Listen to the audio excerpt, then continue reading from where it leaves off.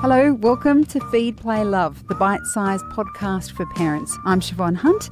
This is a show all about parenting. I speak to experts and carers about everything from fussy eating, toddler behaviour, sleep and more. Emergency contraception has had a bit of a bad rap historically, but for most people it's been an effective option. In this episode of Feed, Play, Love, we're going to talk about after the fact and emergency contraception with GP Dr. Sneha Wadhwani. Hi Sneha, how are you? Yeah, good, thank you. So what is this after the fact or emergency contraception? What are we talking about here? So we're talking about people who haven't perhaps got a long-term, medium-term or even daily contraceptive practice in process, and they've had a passionate evening, let's say. And they've realised afterwards that, oh dear, there is a chance I might be pregnant. Now that realisation then leads them to think, okay, hang on, perhaps I don't want to be pregnant. So what can we do about that? Well, really there's three options, and largely it depends on how long after the fact you've managed to get to the doctor or realised that actually there could be a possibility of pregnancy. I was just having visions there of people calling around like which medical centre is open on a Sunday, because that would make sense, wouldn't it? Pretty much. Oh my goodness. Okay, so you said there's three options? There are indeed. What are they? So in order of sort of time interval after the encounter or the intercourse, really, the morning after pill is the most conventional method, and that can be taken up to 72 hours after the episode of intercourse that's been unprotected.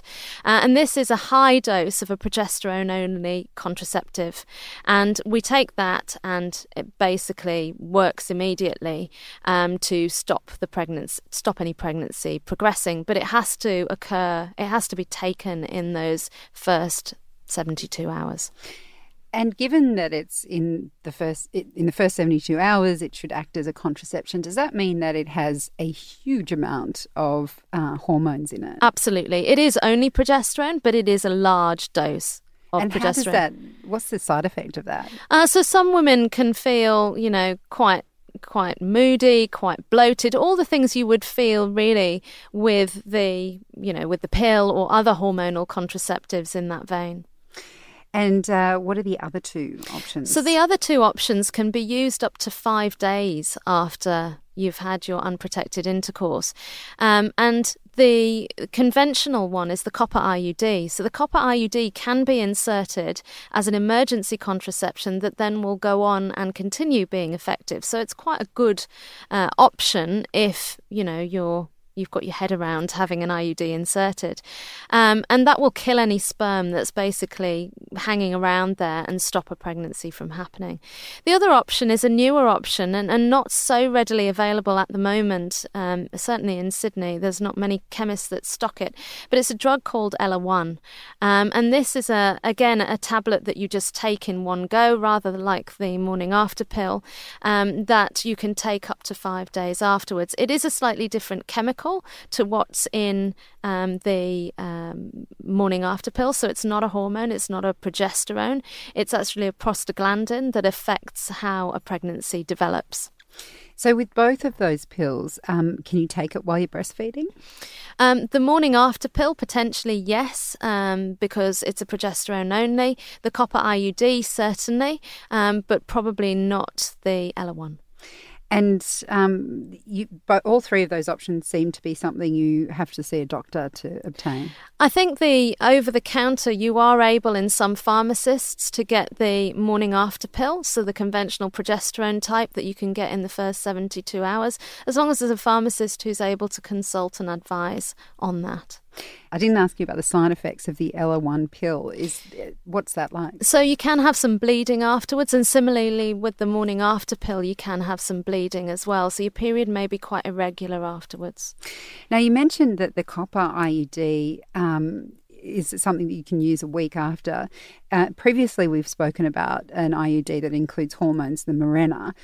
Is there a reason why you would go for the copper IUD over the hormonal IUD? Well, certainly as an emergency contraceptive, the Mirena wouldn't work. And that's largely because a lot of its effect is through hormone, and the hormone takes 7 days to become effective. The reason the copper device works as an emergency contraceptive is because the copper kills the sperm, and it's a much higher dose of copper in the copper IUD than there is in the Mirena. So that might influence your choice. Should you be telling your GP that's the reason you're getting it, that it's not just for protection in the future, but it's also for protection now? Yeah, absolutely. So if you're going to see your GP 5 days after an unprotected sexual encounter and you're wanting an IUD, you absolutely need to tell them that you're doing this because you want to protect against the intercourse that's happened recently. Sneha, thank you so much for coming in. You're welcome. That was Dr. Sneha Wadhwani, and we've spoken to Sneha in other episodes of Feed, Play, Love about contraception. You can find those episodes in the podcast feed, or just search for Sneha's name on our website. That's babyology.com.au/Feed, Play, Love. Feed, Play, Love is a babyology podcast produced by Elise Cooper and presented by me, Siobhan Hunt. You can get in touch. We'd love to hear from you. Email us at feedplaylove@theparentbrand.com.au. See you next time.